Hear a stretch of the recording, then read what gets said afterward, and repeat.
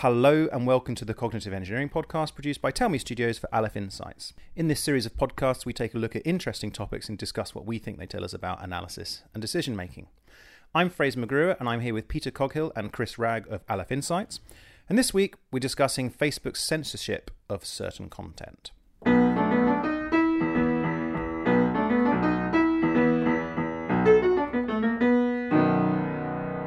Okay, great. So Chris, can you lead us in, please?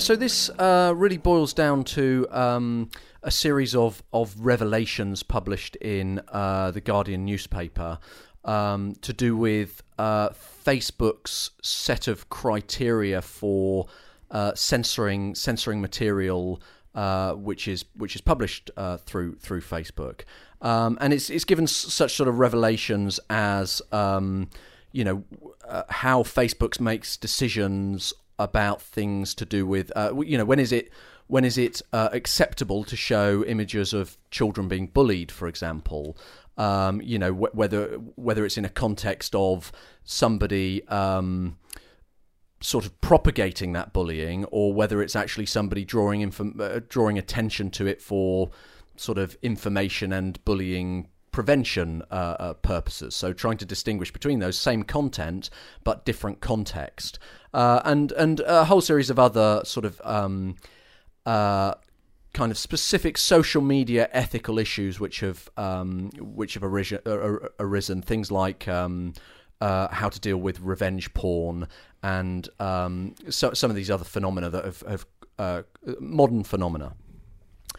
So really our kind of our interest in this is, first of all, the technical challenges of determining things like context, and how you decide whether content that is the same is okay in one context versus being unacceptable in another context.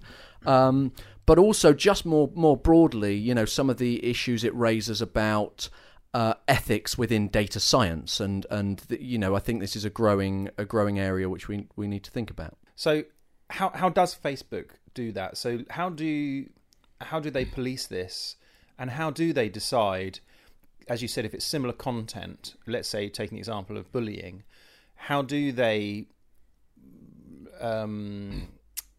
identify whether it's just people being horrible, showing some bullying, or showing, raising awareness? How do they do that at the moment? So, I mean, perhaps Peter can talk a bit, technically about how it's achieved in a moment. But in terms of the sort of rules that they follow, or the general principles that they apply to deciding things like this, that this is what's actually been published. So, for example, in the context of images showing a child being sort of physically abused, if there is kind of celebratory language around that, or it's gloating in its context, then that's the sort of criteria they would apply to removing that content. Whereas if it's in the context of isn't this a bad thing? Here's an anti-bullying advert, for example, then that's seen as permissible. So it's about the it's about the context of the language that's being used around it, and also the other kinds of content that surround it, in terms of, if it's a whole series of videos of children being bullied, or images of children being bullied, then that might ring some alarm bells. Okay, Peter, so how do they do it? How do they... Well, what's quite interesting is that what the Guardian has exposed is there isn't a sort of supercomputer that understands everything that people are posting on Facebook, able to sort of scrutinize images and work out what they mean, and look at words and understand what they mean. It's largely driven by human workers, and I think Facebook has around 7,000, although they have plans to have more, who sit down and read posts. And I think they're probably anonymized in some way, so they don't know who the post is from, but they read posts, they look at videos, and they look at images, and they apply their own judgment based on a set of principles laid out in terms of what is appropriate and what is not appropriate for various pieces of content. So, in a way, it seems it seems kind of a bit old-fashioned that they have these.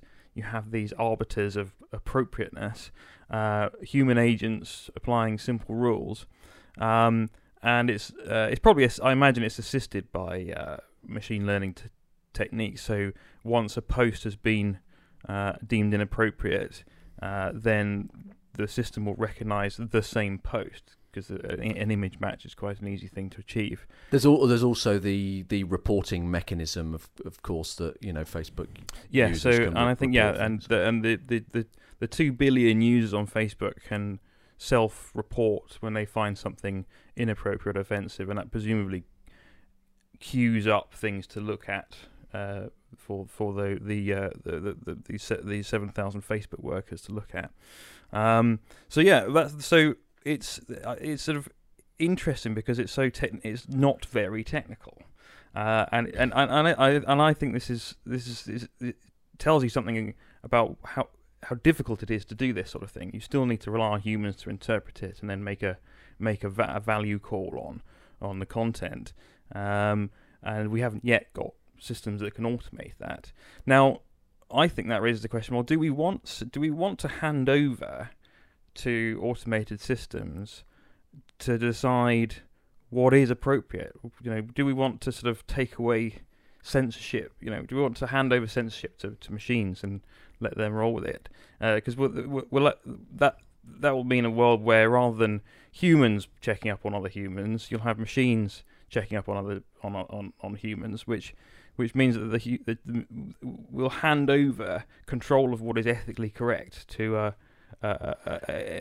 another type of intelligent agent other than humans. This reminds me of when we had, and his name escapes me, when we had the chap in talking about fraud. And was it cyber fraud? I can't remember, but it was talking about fraud. Mm-hmm. Cyber fraud. And one of the things he was talking about is actually it's quite a largely automated system where there are certain behaviours that can quite easily trigger an alarm. But ultimately, if I recall correctly, he said the ultimate judgment call came down to a handful of analysts who would sort of make a yay or nay call as to whether this was fraud or not. Is there, I'm thinking about the language that's used in posts of this kind, for example. Is there, and you talked about how it's relatively simple for image recognition, etc. What's to stop Facebook from adopting a similar approach? Well, I'm sure they do, but ultimately it comes down to human again to make a call. You can't at the moment. It seems that even with the might of Facebook's engineering prowess, they haven't been able to eliminate the need for a human arbiter. And I think the case that really flags that up is the Vietnam War photograph issue that came up, where it shows sort of Vietnamese children who've suffering during the war, and one of them's naked, and the photograph was initially banned because of their policies on child nudity, and something like that is a very complex call to make, and I think for me the interesting thing is that actually it's not a question of should we hand these things over to machines. I think Peter, the maths that Peter gave earlier on of 2 billion Facebook users and 7,000 people looking at things. If you simply consider the amount of content that 7,000 people can actually review and the amount that's generated by 2 billion people, then that's just not a sufficient resource to deal with that. And you might talk about using initially the machines to queue the information to the human analysts so that they're not looking at everything. But even so, the number of calls they're going to have to make is going to cognitively overload them, I suspect. So I suppose the issue is not should, but how are we going to how are we going to do this? And in any case, when you have humans doing that, they're essentially following written down algorithms when they go through this set of criteria that, you know, a decision tree that's been written for them by Facebook, and then they make an opaque interpretation of that anyway. It's not like we can open up their brain and see how it is they've made the judgments they've made to ban or not to ban, and there's no particular transparent audit process for that. So I don't see as divesting that to machine learning is really a great leap, to be honest. Because you're still trying to systemize it no matter what Yes. you do, even if it's humans pressing a button. Yeah, I mean, it's sort of a similar model to crowdsourced work where you're slotting into a process of turning information from one form into another, or making a judgment about information, and rather than a sort of machine module, you've got a human module in there doing and harnessing the highly parallelized and extremely clever algorithms that work in a human mind. Okay, so again, is this a case of, well, case closed? Because if we look at a couple of the issues or concerns people might have, one of them it's a kind of a how, because this is a question of volume. And so the question and the answer is volume. Why is this such an issue, or how do they manage it? Well, it's because it's so big. And I guess going back to my example of fraud, I guess maybe they do run it in exactly the same way as a fraud detection company might. It's just the numbers are different, right? Well, the question is somewhat different, I think, because fraud is whether or not something is fraud is a very narrow part of a similar ethical framework. But the rules are much more concrete, and the data around it is much more quantified. Okay. Exactly. So yeah, it's a similar but easier problem, I think. I mean, this is essentially a really difficult sentiment analysis problem, I think, in essence, because you've got, you know, what is the sentiment around this particular content. So you know, perhaps the most difficult problem is not identifying the material which may be maybe it should be subject to banning or not, but actually around making the decision about whether or not it should be banned. There's a bit of decoding what the intent of the poster was, because they might be posting a sort of image of something as a counter example of something that shouldn't be allowed. So here's a terrible image. Let's stop this. Let's band together as a force for good to prevent this sort of thing happening. But even with that, I mean, I think there is a way to ultimately quantify that stuff, because you can have a sentiment score, or you would have to establish some kind of rate card, right? But it's a very difficult problem, because humans use irony, sarcasm, hyperbole, double entendre, and we misinterpret one another all the time. So, and we're very adept at using natural language, whereas, a machine learning algorithm, to try and encode and then, teach it how to interpret that kind of thing is very difficult, I think. One interesting aspect of this is the media's comment on what appear to be overly simplistic rules. So one of the things that the media is presenting it in a case of, isn't this a bit shocking because these rules seem so simplistic? When actually, I think the Facebook has developed these rules over many years since it's been around, and it's in its own interest to make the best rules it can. And the rules by necessity have to be quite simplistic, because you have to employ people to work fast, and to make and empower them to make sound judgments very quickly. So I think that it's probably about as best a way of doing it as you can with human agents. And that's not to say that it couldn't be improved with technology. And I'm sure, I have no doubt that Facebook is doing everything they can to improve this system, because it is totally within their own interest to provide a better service. I mean, presumably one would want to err on the side of caution here, talking about that it's slightly complex, and you'd want to err on the side of caution, because I guess going back to the fraud example, it's more clear cut, has something illegal happened, yes or no? Yeah. And the downside is, if you get it wrong, is someone gets away with a fraudulent act, for example. Whereas this, I mean, let's say you erred on the side of caution and stopped more posts than you might normally. The downside is just get angry people. Yeah, right? Well, it's a classic sort of type 1, type 2 errors problem of, would you rather let things go through, or would you rather stop things? And you're thinking about the and also, what is Facebook's censorship role? So I mean, the platform is used, and they're in a competitive market. And if their platform suddenly stops, I can't post my content onto Facebook, they become overly authoritarian or too sensitive, then people will migrate to other platforms. And they were set up as an open communication, with an open communication ethos, and not to get engaged in unnecessary censorship. So I think it's a setting that sensitive. You wouldn't have to have a particularly low threshold to make a huge difference to the number of posts, given the volume of content that gets posted to Facebook. Okay, so. Peter?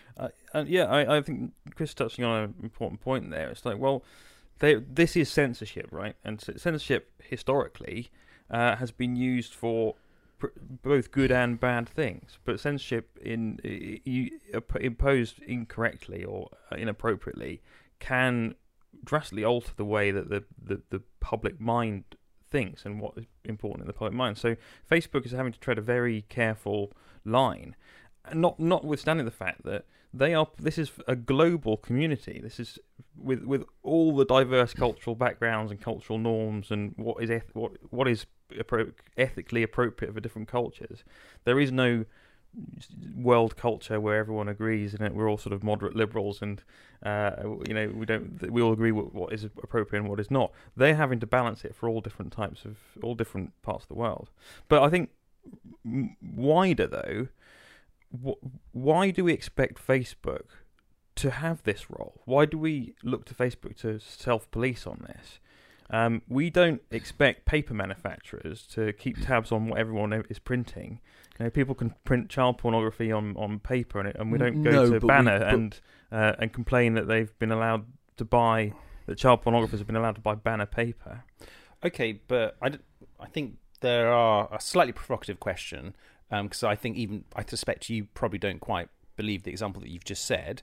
But we'll answer the question. I mean, do you expect Facebook? I honestly don't think that Facebook should have any role in being in charge of censorship. I think it's almost dangerous to allow the platform owner, the platform creator, to be in charge of deciding what people say and think. If Facebook their mission is to provide an open platform for people to connect and communicate. That's sort of their main mission. So really it's up to the users, it's up to the society of people who use it to use it appropriately.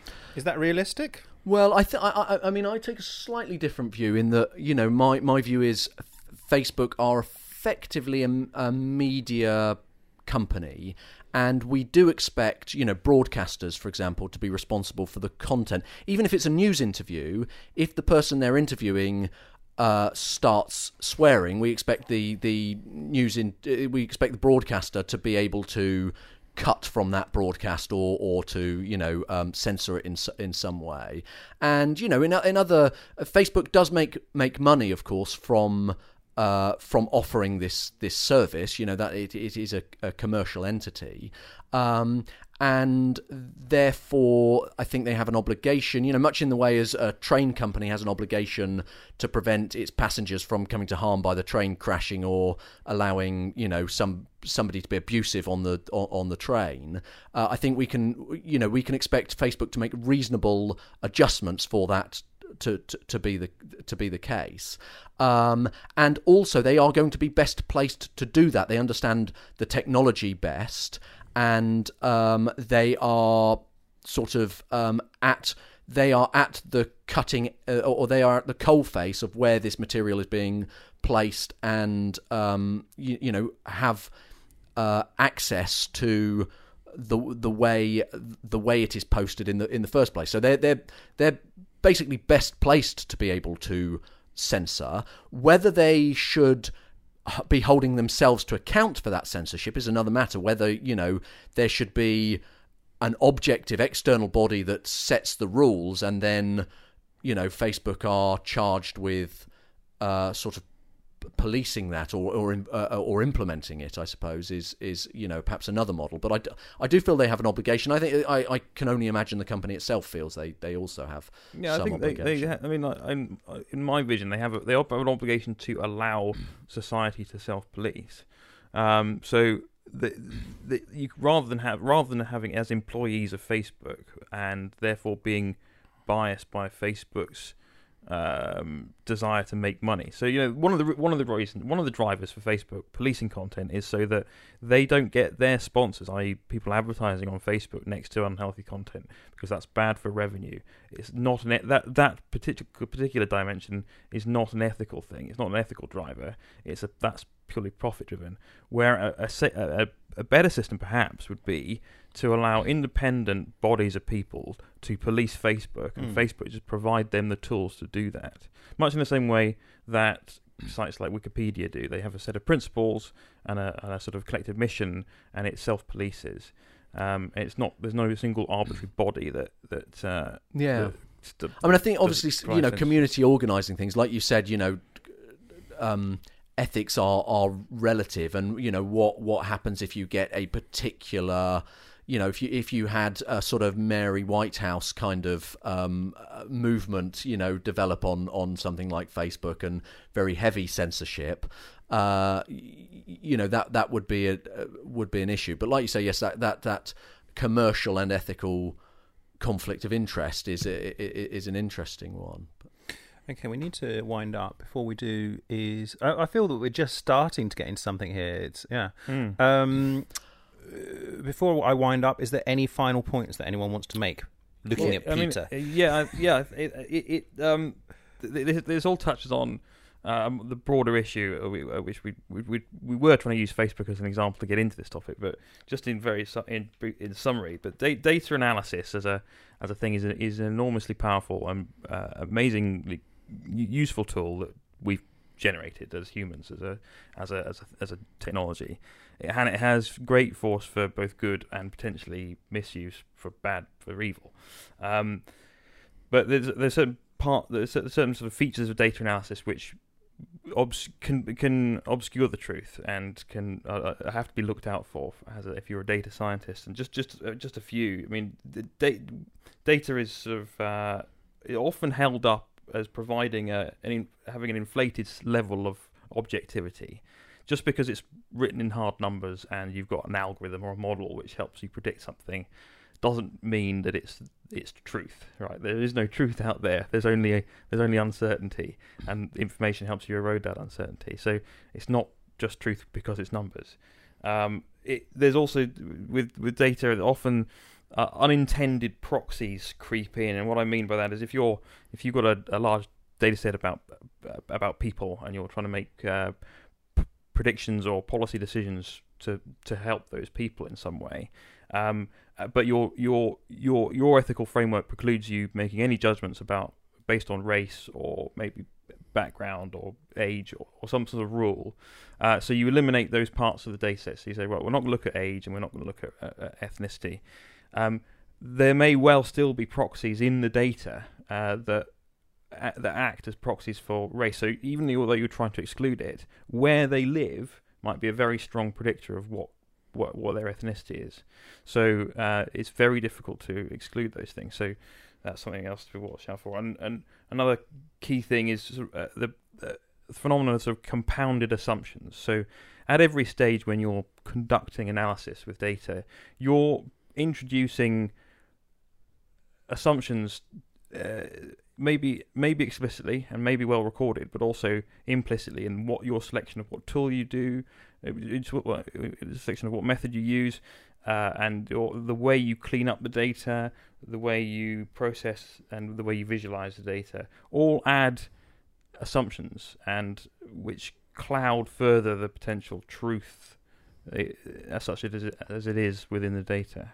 So as a data scientist, you have to be cognizant of the limitations of all the methods you're using. And I think we are at a juncture where data science has is a sort of blooming sort of area of science and technology at the moment, and but we are creeping into the territory where some of these companies that have allegedly been involved in data science exploitation of elections and trying to do micro targeting of swing voters, and whether or not there is truth to that, we are in danger of a situation creeping in where data science, that we allow a narrative to be created where data science is seen as in some way nefarious or opaque and mysterious and conniving.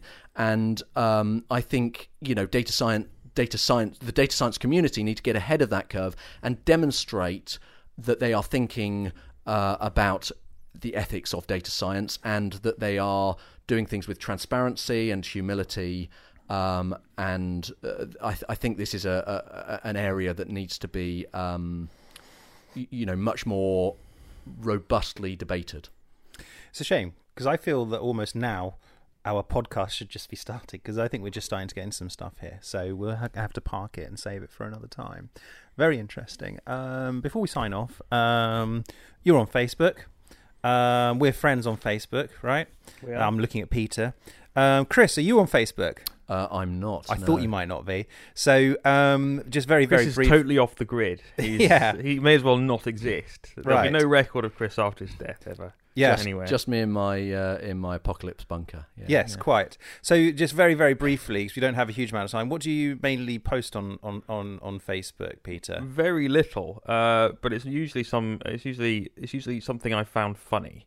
Okay. I'm not a big fan of posting endless photos of me at posh restaurants or on holiday and things. I try desperately. You have plenty of opportunity to do that. Yes, of course, but I desperately try not to fall into that trap of projecting a false image of me on Facebook. I like to try to use it as provide my friends and contacts with a sort of a bit of a window into my soul by exposing those things which I find particularly funny or amusing. Okay, that's a frightening window. Yeah, I was about to say that. I shall look, because I don't see your posts coming through on my feed. I don't post very often. Yeah, because I use mine rather boringly, like a lot of people, is just show the world how wonderful my kids are and attractive. Yeah, and that's pretty boorish. Actually. It is rather. I admit it. Yeah.